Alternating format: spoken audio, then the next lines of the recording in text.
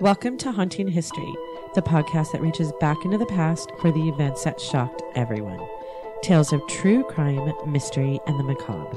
And when we're lucky, the stories where history and the people who lived it and the paranormal meet. Now, who doesn't live a good ghost story, right?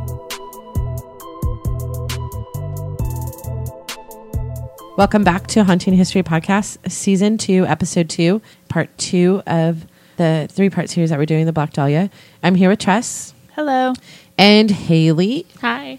Today, the day that we're publishing this episode, is the day that Elizabeth Short's body was found. So I want you to imagine yourself, if you're listening to this on the day that it publishes, imagine yourself living in Los Angeles in 1947. It was a chilly Wednesday morning.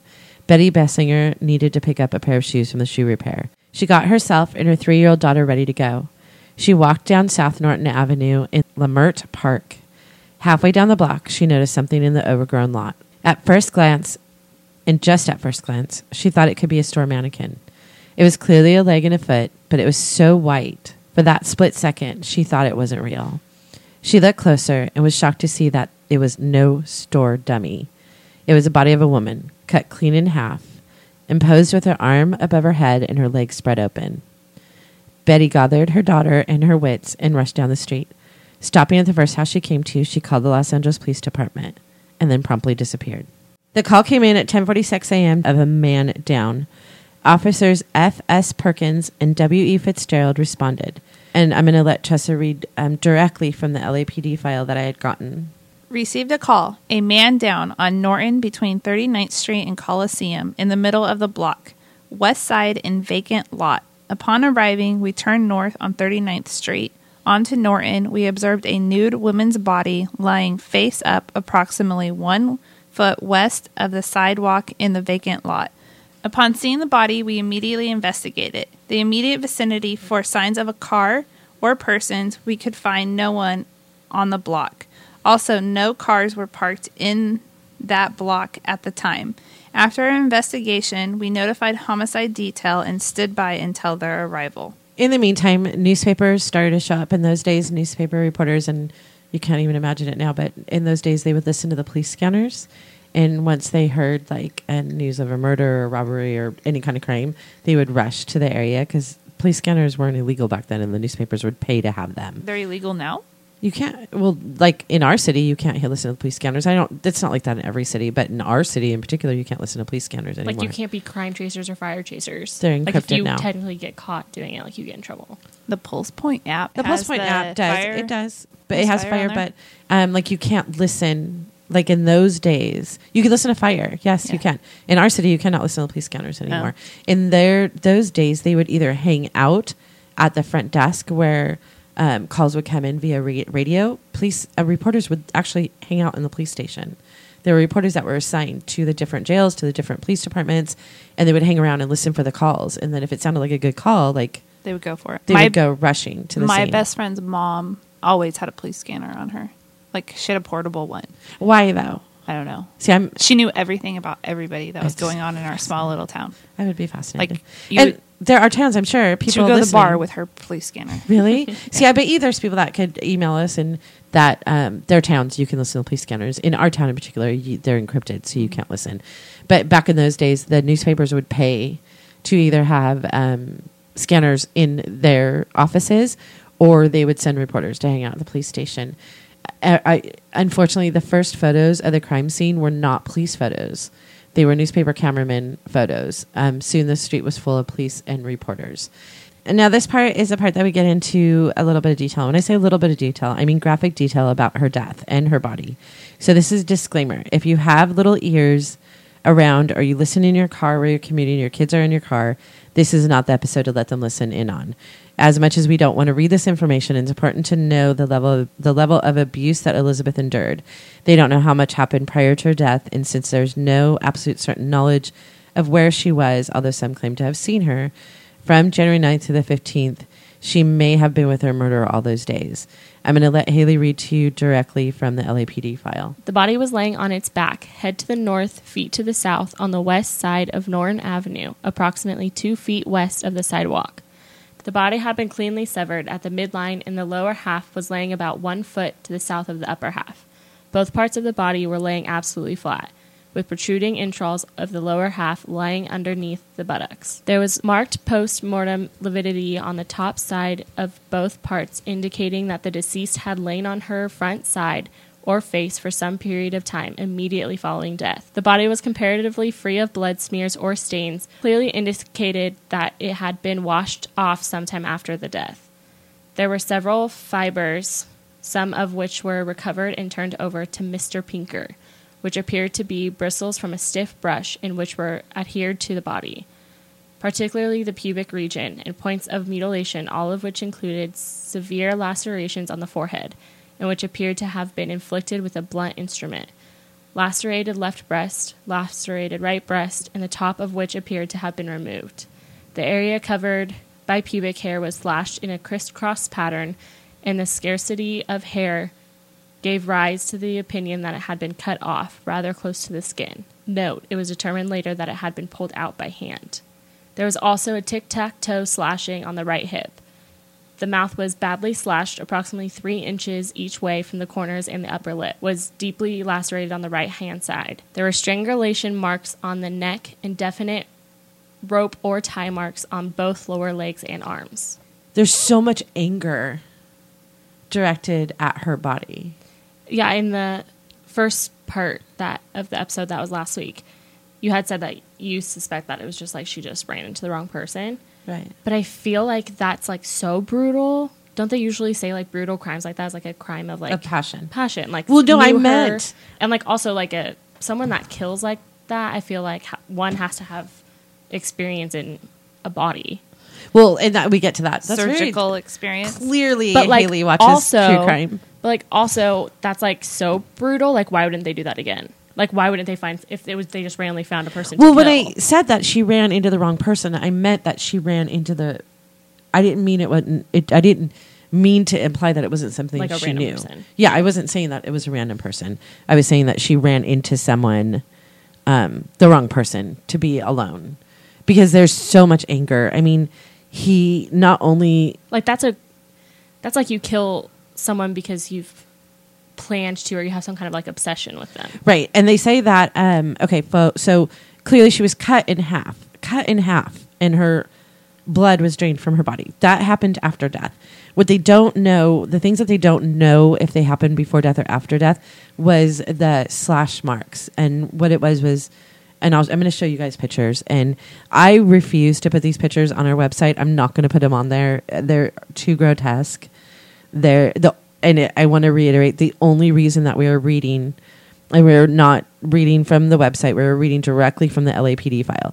The only reason that we are telling you exactly what happened to her body, and the reason that we're discussing it, is because, first of all, I want to make her human again. She's not just some moniker of the Black Dahlia. She was a human body. She was a person.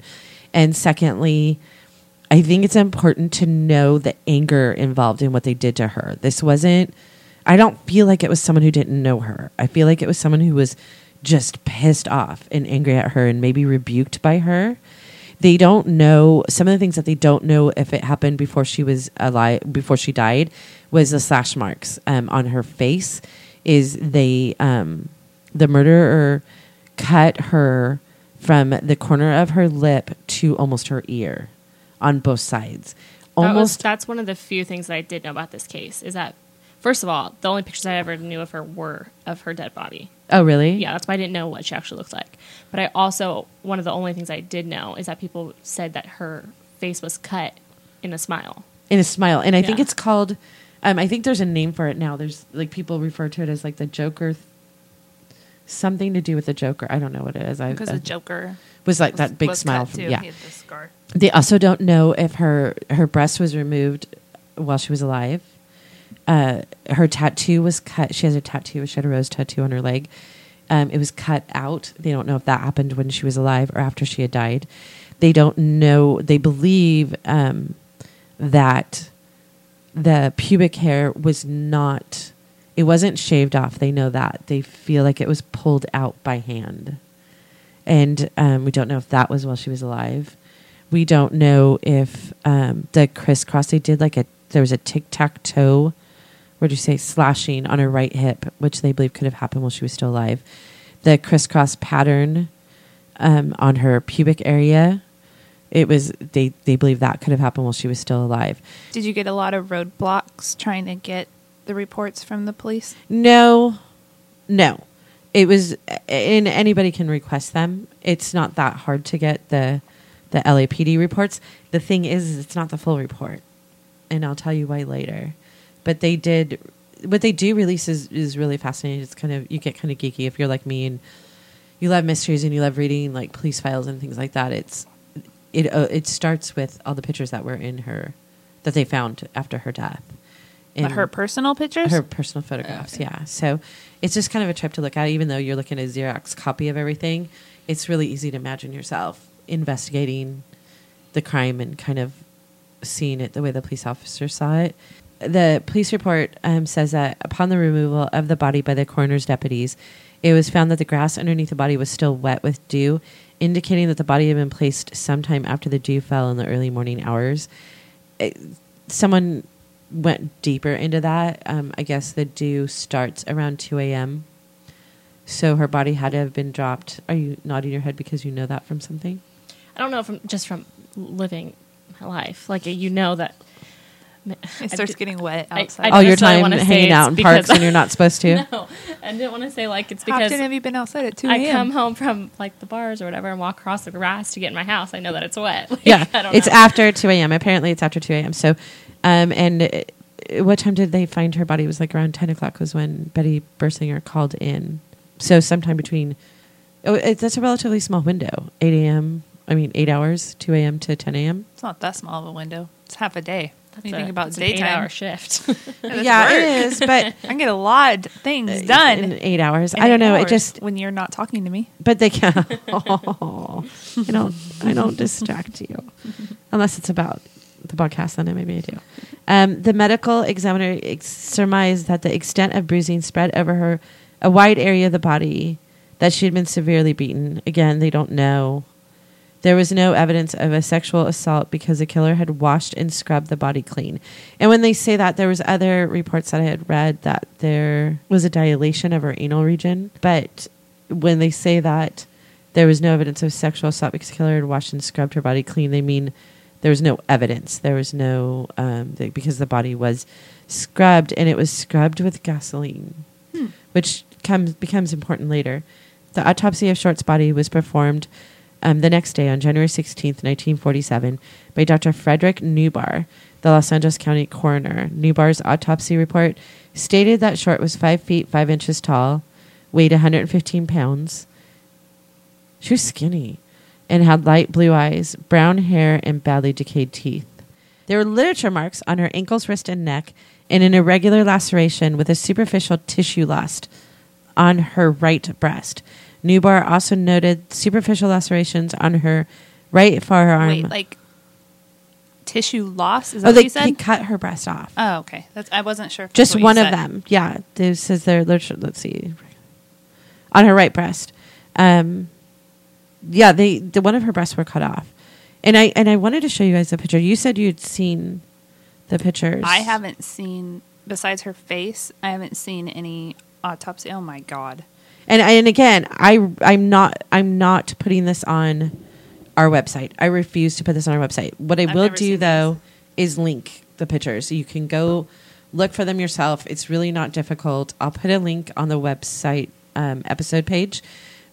But really, all you have to do is Google Elizabeth Short or the Black Dahlia murder scene, crime scene photos, and they will pop up. There's actual. These are not actual police photos. These are from. A lot of them are from the first ones. I don't know which ones are the first ones. Did they publish these pictures in the newspaper? No. Okay. No, but they would publish.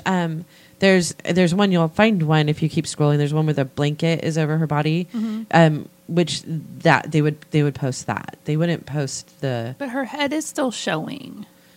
Yeah, they would post. There's some the morgue photos. The one photo of just her face is a morgue photo, and there's a museum in L.A. Museum of Death claims to have the original morgue photos, but they're actually online. You can find them online. But it's graphic. I cannot warn you enough. If you cannot I have to, before I can even look at them, I have to sort of disassociate myself. Because it's hard to imagine that's a human body. Mm-hmm. The level of mutilation is extreme. You can see the injury on her leg.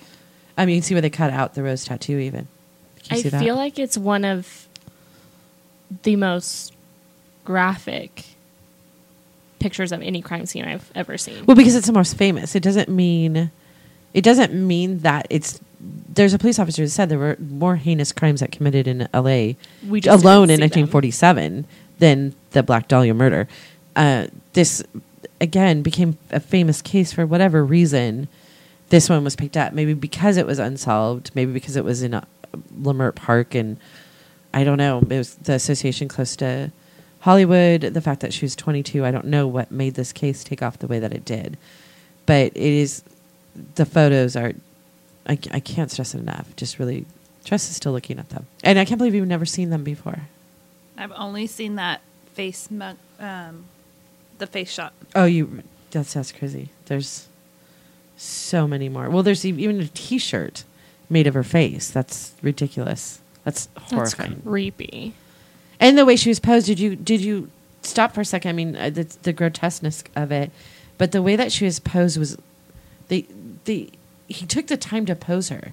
He put her hands over her head. Yeah. Like he didn't just dump a body. He didn't just dump a body. He put her hands over her head and sort of like, I give up. Like, I can't fight back. And then spread her legs the way that he did. He didn't just stop her. He was angry at her. They talk often about the fact, like Haley said, because she's our little crime girl, that it had to have been someone who had anatomy experience, because her body was severed in a way that between the lumbars, between in her spine. So that it was a clean cut. Yeah. I mean, I wouldn't know how to do that, so that's why I have to assume that it's someone who understands that. But I don't know. It just seems so like detailed and like.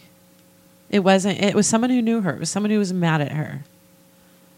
It wasn't just someone who was mad at women. Yeah, that's what I mean. Like, I feel like for something that's like that brutal, like that would be like serial killer. Like, why wouldn't he do that again? Like, you know what I'm saying? Like, I feel like it was something that was specifically towards her. The Homicide Bureau speculated Elizabeth had been tied up, and this is really sick too, had been tied up spread eagle, either in a standing or suspended head first by a makeshift system of ropes and pulleys. Now, I find that very specific. Why did the police department, like the Homicide Bureau, I'm going to read that again, believe that Elizabeth had been tied up, spread eagled, either in a standing or suspended head first by a makeshift system of ropes and pulleys? There had to have been marks on her body and blood. That's so specific, though. You could have just been tied to a bed. But if they're saying that her head was down, right? That's what it seems like to me. There's probably the blood pooling in her head that you couldn't see. Not, you can actually find the autopsy online. It doesn't say that, though. That's what I'm saying. I feel like the police... I mean, I know the police know more than what we know, obviously. They do know that she was kept bound in this position for an unknown amount of time before and after death. The literature marks on her wrist and ankles and impressions made by rope were indented on the front, back, and left side of her neck. And this is... Do you know how she died? Do you have any idea how she died? No, like what actually killed her? What actually killed her? No. What do you think actually killed her? What do you think? I feel like loss of... Well, we don't know if all that crazy stuff happened before or after she died, right? Well, no, she was cut after. She was cut after. Right, but a body can be drained without being cut in half. I mean, they do it all the time. So is that how she died? No, I'm asking you. What do you think? I don't know. Do you have any? No, I don't know. It's kind of shocking, actually. Scared? Or no, fear? It was... No. Heart kind attack? of, yes, actually. Breathing? The cause of death was listed as blunt force trauma to the head and hemorrhaging and shock. So she died. She may have died just of shock. I mean, she was blunt force trauma too, but they say that she was bleeding, that she bled a lot. And I mean, this is where I go back to her tattoo being cut out before she was dead. I believe the tattoo was cut out to make it so her body wasn't identifiable. What? She had a tattoo then? The tattoo would have been identifiable. I know, but It would have I'm just made it saying, easier to figure out who she this was. was 1947. It was not normal to have a tattoo. No. Women didn't have tattoos. No, not very many. Which No, gives they you, didn't. I know, this would give you, it gives you another idea of Who she was. She was sort of a wild, that she may have been more wild. A knife was used to cut open her cheeks from each corner of her mouth, leaving a gaping injury from ear to ear. She was then cut in half the waist, and her body was drained of blood. They don't know that if it's before or after. facial cuts? They don't know that? They don't know if her facial cuts were before or after. It was determined that the murderer must have had knowledge in the medical field, as the body was severed in such a way that they must know anatomy. The body had been cut completely in half by a technique taught in the 1930s called a hemicorporectomy. And I had to use Google to figure out how to pronounce that, and I may still not be pronouncing it correctly, but I tried. The lower half of her body had been removed by transecting the lumbar spine between the second and third lumbar vertebrae, thus severing the intestine at the duodenum. Newbar's report noted very little bruising along the incision line, suggesting that it had been performed after death. Thank God. The cause of death was determined to be hemorrhaging from the lacerations to her face and the shock from blows on her head and face. From the police report again, immediately after their arrival at the county morgue, police photographs were made of the body and fingerprints were taken, and a search of our records failed to establish identification, and a dead body report was made under the name Jane Doe No. 1, which I'm assuming was to mean that she was the first Jane Doe of 1947. Maybe, yeah. Enlarged photographs of the victim's fingerprints were wire photoed on what was pretty much the first fax machine. It was a Soundex. To Washington, D.C., the victim was positively identified as one Elizabeth Short, Santa Barbara Police number 11419.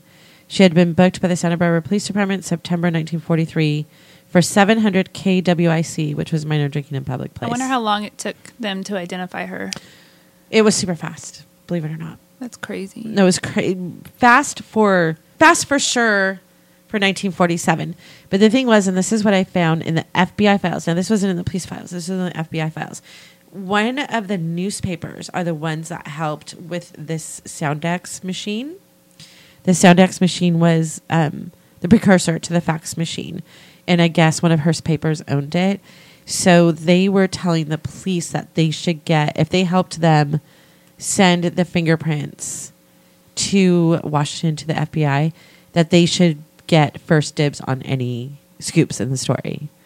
The newspaper, the Hearst paper, which was, I think, the Herald Examiner. The newspapers, they were like gangs. Like, they fought each other for the scoops. Like, it's not now. I mean, now Joe Blow and Facebook can put a live video and undermine the news media outlets now. Back then, the papers had to fight tooth and nail to get the scoop on any story. And apparently it was one of the newspapers that had helped with the Soundex machine to literally what we would call fax the fingerprints. The fingerprints, for some reason, they got good fingerprints off her. They had to be enlarged. But she was identified within, I want to say, I wrote it down somewhere, 56 minutes once they sent the fingerprints over. She was identified within like 56 minutes because they didn't have a computer system to run the prints through. Like, and they had to they had them big magnifying glass. I know, compare. But for whatever reason, they had to have had an idea who she was. Maybe, I don't know. They found out really quickly, and it was because her fingerprints were taken twice. Once in Santa Barbara in 1943, and once when she tried to get the job at Camp Cook. She had to be fingerprinted to get that job. So her body was identified almost immediately, and from the time that they sent it to Washington via what would be ultimately become known as a fax machine. But it wasn't released to the public for a day and a half. The police report says that Mrs. Phoebe Short, Elizabeth's mother, now this is what the police report says, but I found out different. The police report says that Mrs. Phoebe Short, Elizabeth's mother, was contacted by the Medford police and advised of her daughter's death. Now, this is actually a typed, written page by one of the detectives, and I got his name. I'll have his name later on, and I'll tell you who he is. H.L. Hansen is the one who typed this report. He just very matter-of-factly states that Phoebe Short, Elizabeth's mother, was contacted by the Medford police and advised of her daughter's death. She communicated with the department and advised that she was leaving immediately for Los Angeles. Once she had been identified, the search for the next of kin. Now, this is what really happened. Now, I told you how the Hearst newspapers were trying to convince the LAPD that they should have the scoop on the story because they helped find the fingerprints. Because Hearsts are evil. This is horrifying. This is what the newspapers did. A newspaper man was the first to contact Elizabeth's mother, Phoebe. Under orders from his boss, the reporter, his name was Wayne Sutton, called Phoebe up. He lied to her and told her that he was calling to tell her that her daughter had won a beauty contest. And the reason that he did that is that he knew that if he would have called her and said, hey, your daughter's dead, she would lose her mind and not be able to communicate. Because he told her that he was calling to tell her that her daughter won a beauty contest, she was excited. She told him all kinds of stories about Elizabeth that probably wouldn't have come out later. She gave him all kinds of scoops on the story, on her life back in Medford. I mean, who knows if they were true or not? I mean, she might have been just so excited that, I mean, she wasn't going to say anything bad about her daughter anyways, but he pumped her for any information she was willing to give. Once he got all the information he could, he broke it to her that he had actually been calling to tell her that her daughter had been murdered. The paper that he worked for offered to pay for Phoebe to come to Los Angeles, but not because of what he had just done to her, but because they could control who and if anyone spoke to Phoebe. They kind of did it to like keep her under the wraps. Their control. Yeah. And so I'm going back to the police report saying that Mrs. Phoebe Short was contacted by the Medford Police Department. When he told Phoebe that her daughter was murdered, she lost her shit like any mother would and didn't believe him anymore. She thought the whole phone call was a prank. She didn't believe that her daughter was murdered. So they had to contact the Medford police to go to her door and knock on her door and tell her that her daughter was dead. Wow. How effed up is that? Yeah, that's super messed up. That's poor mom. In the police file, again, written by Detective H.L. Hansen, through an anonymous telephone, because this is where it gets really sad again. Anonymous phone call, the victim's father, Cleo Short, was located and interviewed by Sergeant Hansen, or Detective Hansen, at 1020 South Kingsley Drive, apartment 301. He stated, in effect, that the victim, Elizabeth Short, had left Medford, Massachusetts sometime during the latter part of 1942, which we already knew, after he had sent her $200, which we already knew, and came out to Vallejo, California, where he was working in the Navy Yards. He was agreed between the two of them that she would cook his meals and keep house for him, but that because of her habit of running around and keeping late hours, he told her to leave after about 3 weeks. He stated he had not seen her or heard from her since that time. He was very intoxicated at the time of the interview and belligerent as well. He said he did not care if she was murdered and that he wanted nothing to do with the case. As a matter of fact, he even refused to appear at the coroner's office and identify the body. Wow, father of the freaking century. And this is written by a hardened detective. And he says, he types out this report like he had to write it. Mm-hmm. He said he did not care if she was murdered and he wanted nothing to do with the case. As a matter of fact, he even refused to appear at the coroner's office and identify the body. Was he heavily investigated or no? No, I mean, the police treated everybody like a suspect, so he was at least, his alibis were at least checked, but no, he wasn't considered a suspect. I just think it's so telling when you're reading something. I mean, I'm so capable of going back and I'm reading this report that was written 72 years ago, and this hardened detective who's seen murders, for the whole time he was a detective and a police officer, and he writes that as a matter of fact, like his wording, as a matter of fact, he even refused to appear at the coroner's office to identify the body. I feel like the detective was just as shocked as I am reading it now, and you guys hearing it now, that a father would be so cold. And here's the thing too. I'm sure that the newspapers, I'm sure he knew his daughter was dead before they found him.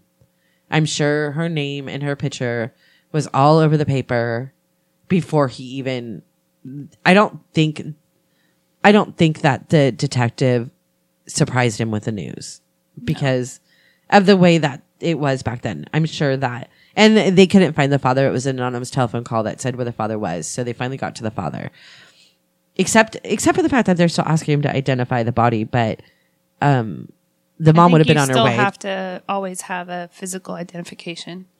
They had already said that the mother was on her way to identify the body. So maybe they wanted more than one person, or it was going to take her time. It's not like flights today. 1947, the flights aren't today. Like, her immediate arrival in LA wasn't going to be immediate. I mean, she found out on a Thursday morning or whatever, Thursday or Friday morning. She may not have been able to fly out till the following Wednesday. Do you know what I'm saying? So I don't want to judge I don't want to judge Cleo Short. Why? Because who knows if he was drunk because he had read the paper. He found out his daughter was murdered in He wasn't a good guy. Was he not a good guy? He faked his death. I mean, suicide. clearly he was an He asshole. left his That's true. children. He did. You're right. He did. But he also sent her $200 to do what she wanted So? with. I mean, I don't know. And he did ask Phoebe to take him back. I don't know. I don't know. I don't know why I picture all these things, but who knows? Maybe he saw in the paper that his daughter was brutally murdered and he didn't save her. If anything, he sent her the money to come to California all the time. But he shouldn't. Him Not saying that he doesn't care if she was He murdered did say he didn't care if she was shows murdered. that he was just a big fat douche. Well, the weird thing is, I mean, he says that he doesn't want to, he wants nothing to do with the case. And earlier when I had said that Betty Bersinger called the police to notify them of the body in the vacant then lot. she left. And she promptly disappeared. It took them a week to find her. They didn't know who called in. And it took them a week to find who had called in. And the reason that she disappeared was because she didn't want to the case was so immediately sensationalized. She didn't want back anything then, to do with that everybody either. minded their own business. And she didn't want anything to do with it either. She wanted nothing to do with the case or the sensationalization of it or the newspaper articles or people camped out on her front yard. She didn't want that either. So, I mean, the fact that he doesn't want anything to do with the case, I understand that.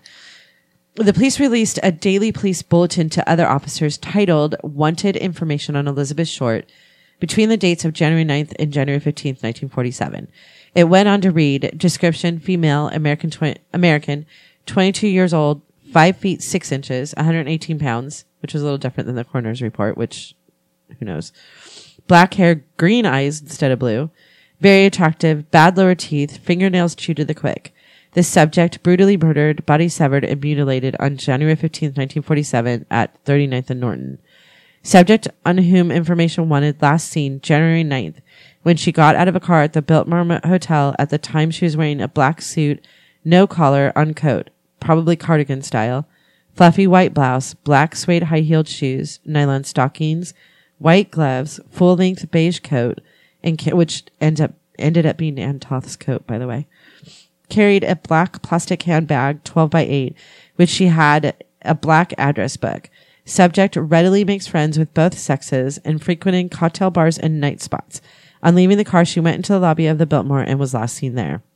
Inquiries should be made at all hotels, motels, apartment houses, cocktail bars, lounges, and nightclubs to ascertain whereabouts of the victim between the dates mentioned.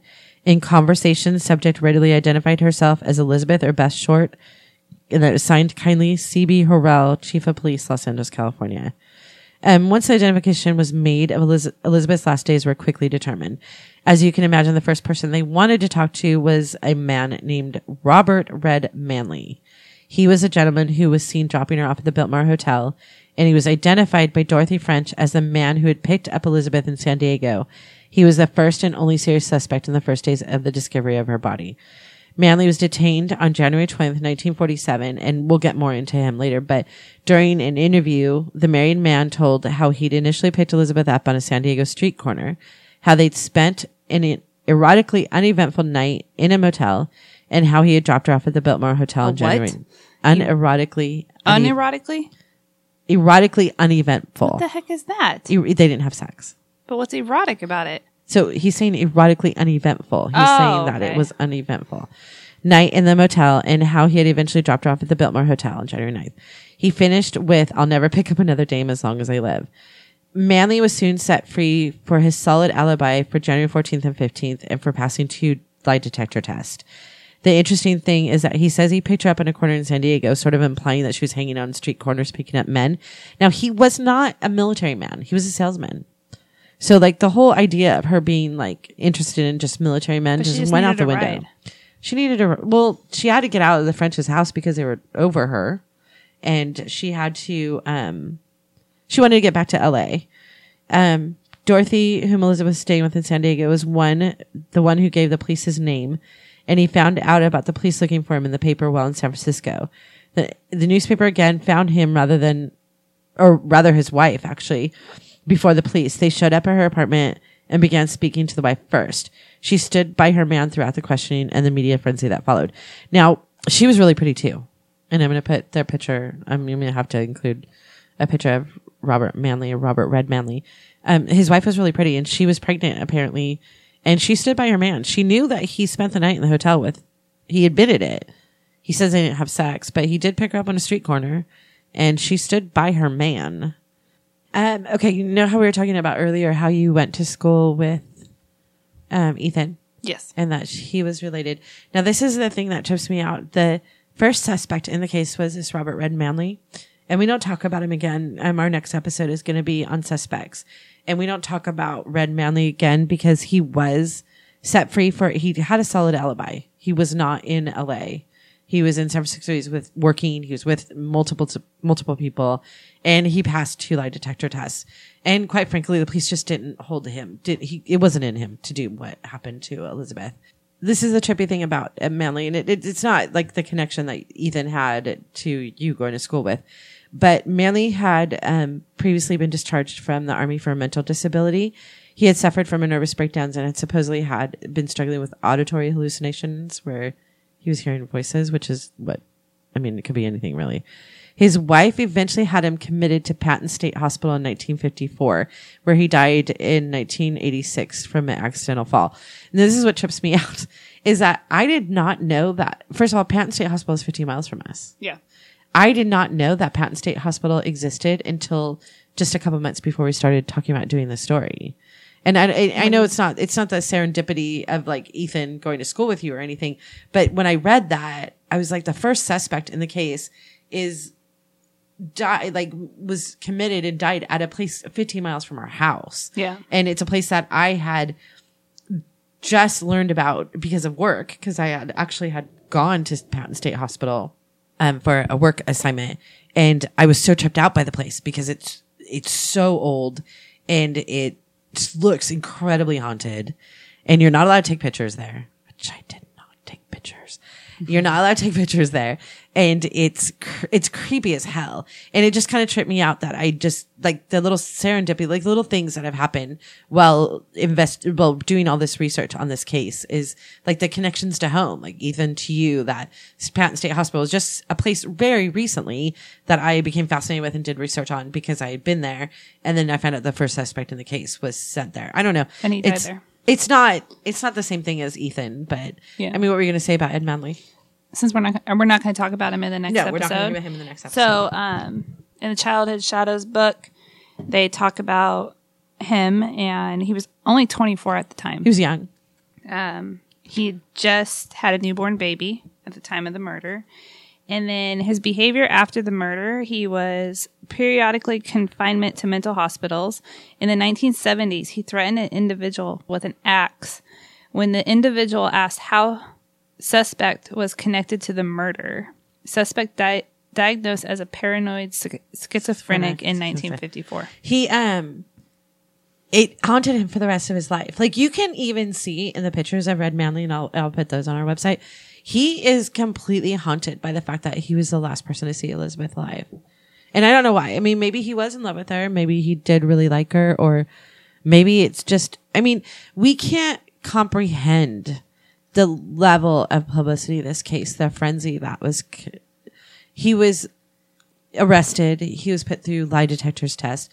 His background was researched. He was put on trial. He had to appear at the inquest. So like he clearly wasn't mentally strong enough to handle all that. First highly publicized case in the United States? I don't know. I don't know what the first really big case was.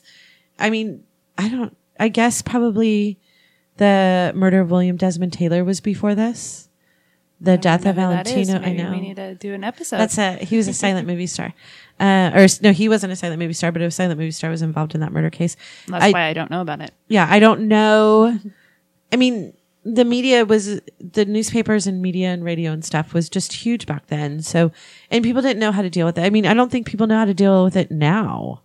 if you were just instantly thrown into a case and berate, and people are following you and camped out in front of your apartment. And I mean, I can totally see how it would mess with you. Yeah, I don't. Regardless of you being they say guilty that, or not. Yeah, and he clearly was not mentally strong to begin with, and he was. It affected him for the rest of his life, for sure. We're going to get back to the story now. On January 16th, 1947, witnesses Ann Toth and Mark Hansen appeared voluntarily at the Homicide Division's office and volunteered information as to when they first met and last saw Elizabeth Short. Ann Toth stated that she had met the victim sometime in August and, being impressed with her story of not having a place to stay, invited her to a room with her, which was the home of Mark Hansen, which is a different story that someone else had said.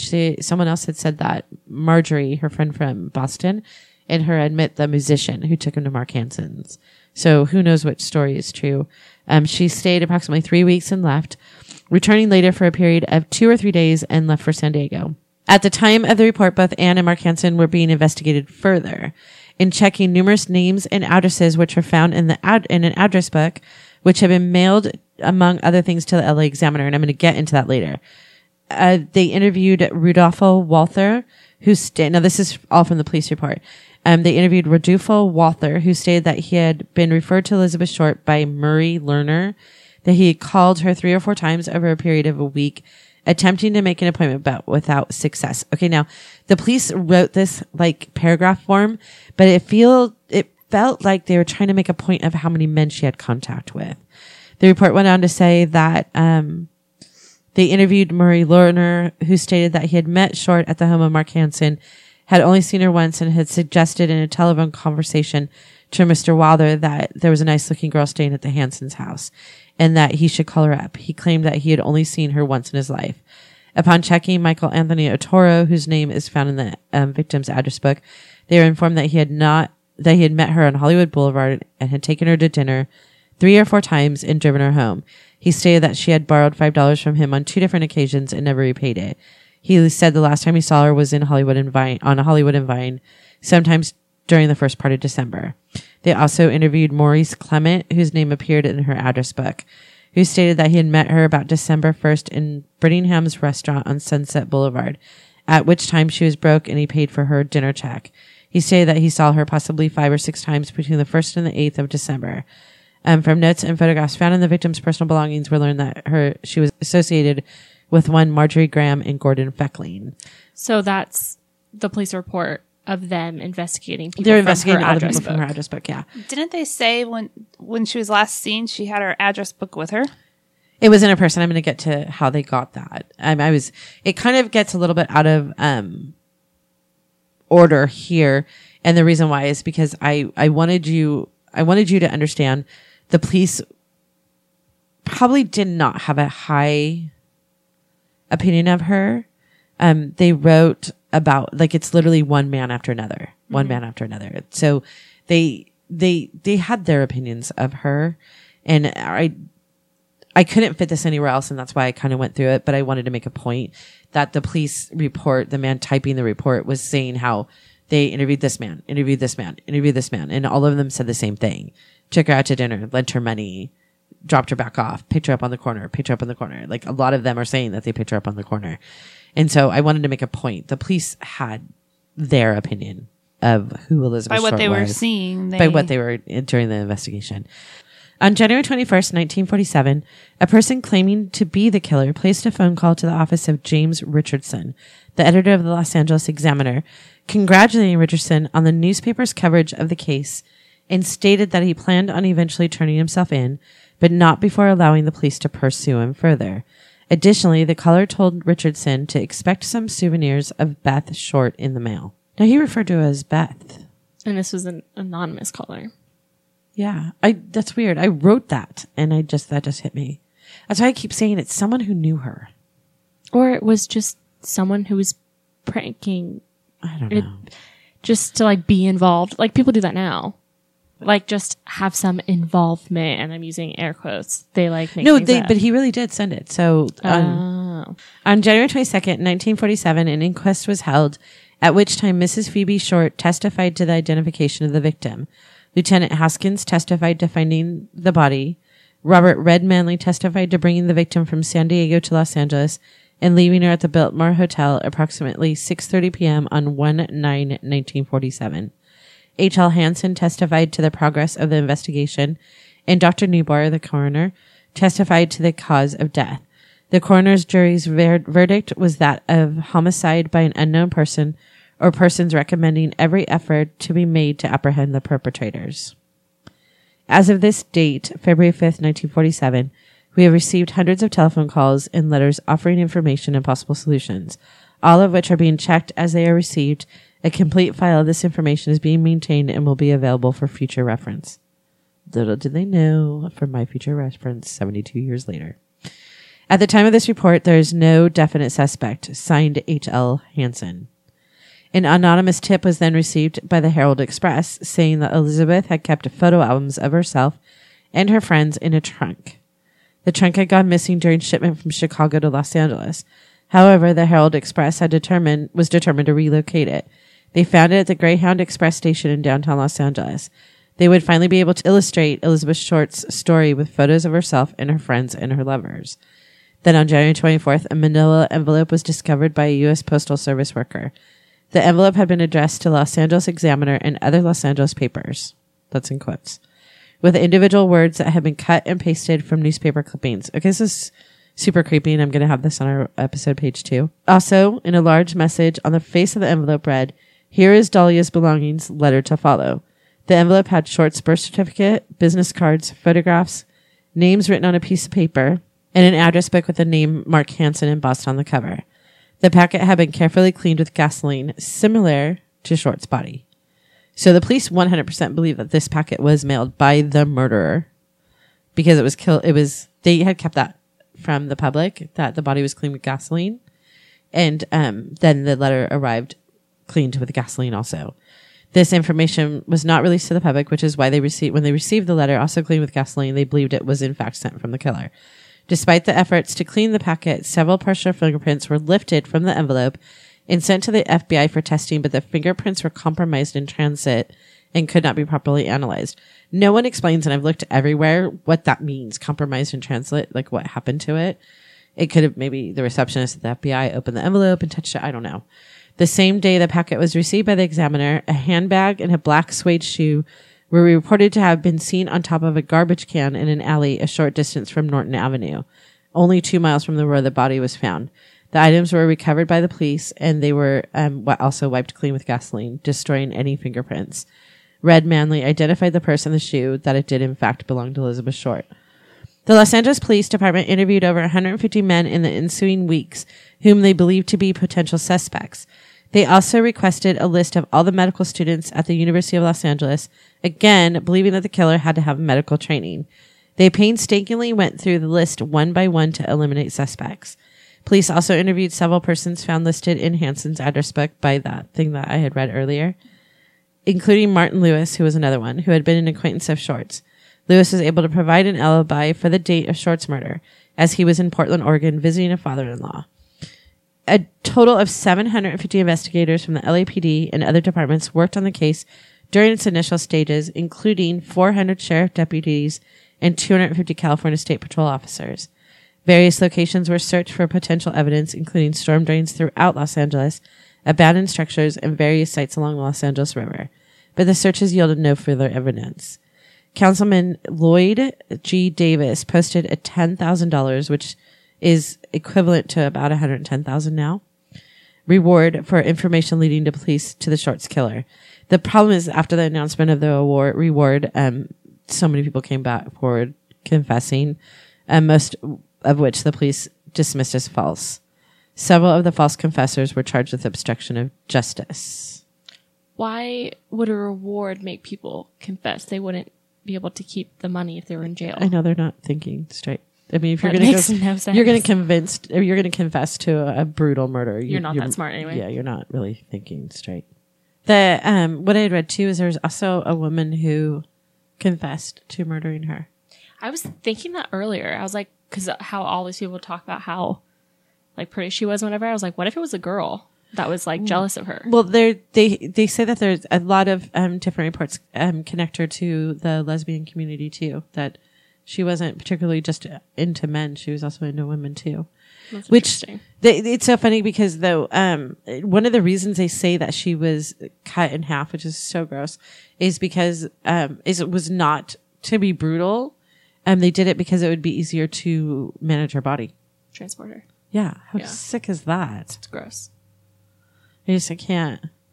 And I want to say there was something like 60 different confessions.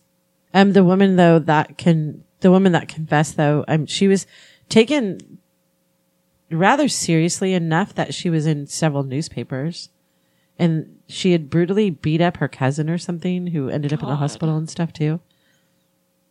No, I know. It's so weird. We live in such a bubble that you start reading this and you have to sort of, again, and I do this all the time, disassociate yourself to not realize that it's a real person or that it's a real body that you're looking at the pictures for. And then you like come across stories like that, like this woman who claims that she murdered her and like she really did beat up her. Like, people live lives that we don't understand. The police records of the Black Dahlia case are available online if you request them. The file contains the pictures found in Elizabeth's trunk and many of the hand-typed reports made by the original detectives. Unfortunately, a large portion of the file is withheld. I received an email that read in part, the complete set of records, 56 pages in total, are attached. This set of records are the only public records available for this case.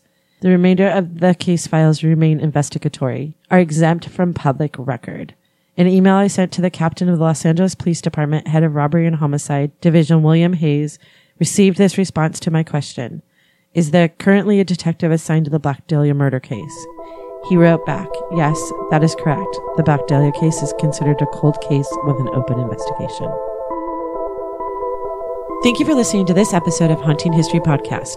We love hearing from you, so please be sure to like, follow, and comment on Facebook, Instagram, and Twitter at Haunting History Podcast. And don't forget to subscribe, rate, and review wherever you listen to all your favorites. Also, you can join our Patreon site for exclusive content, upcoming contests, and information only available to our Patreon members. Visit our website at huntinghistorypodcast.com for more information on each episode and links to our Patreon page and all the social media platforms. Until next time, I'm Kat, and remember, the living are far scarier than any ghost.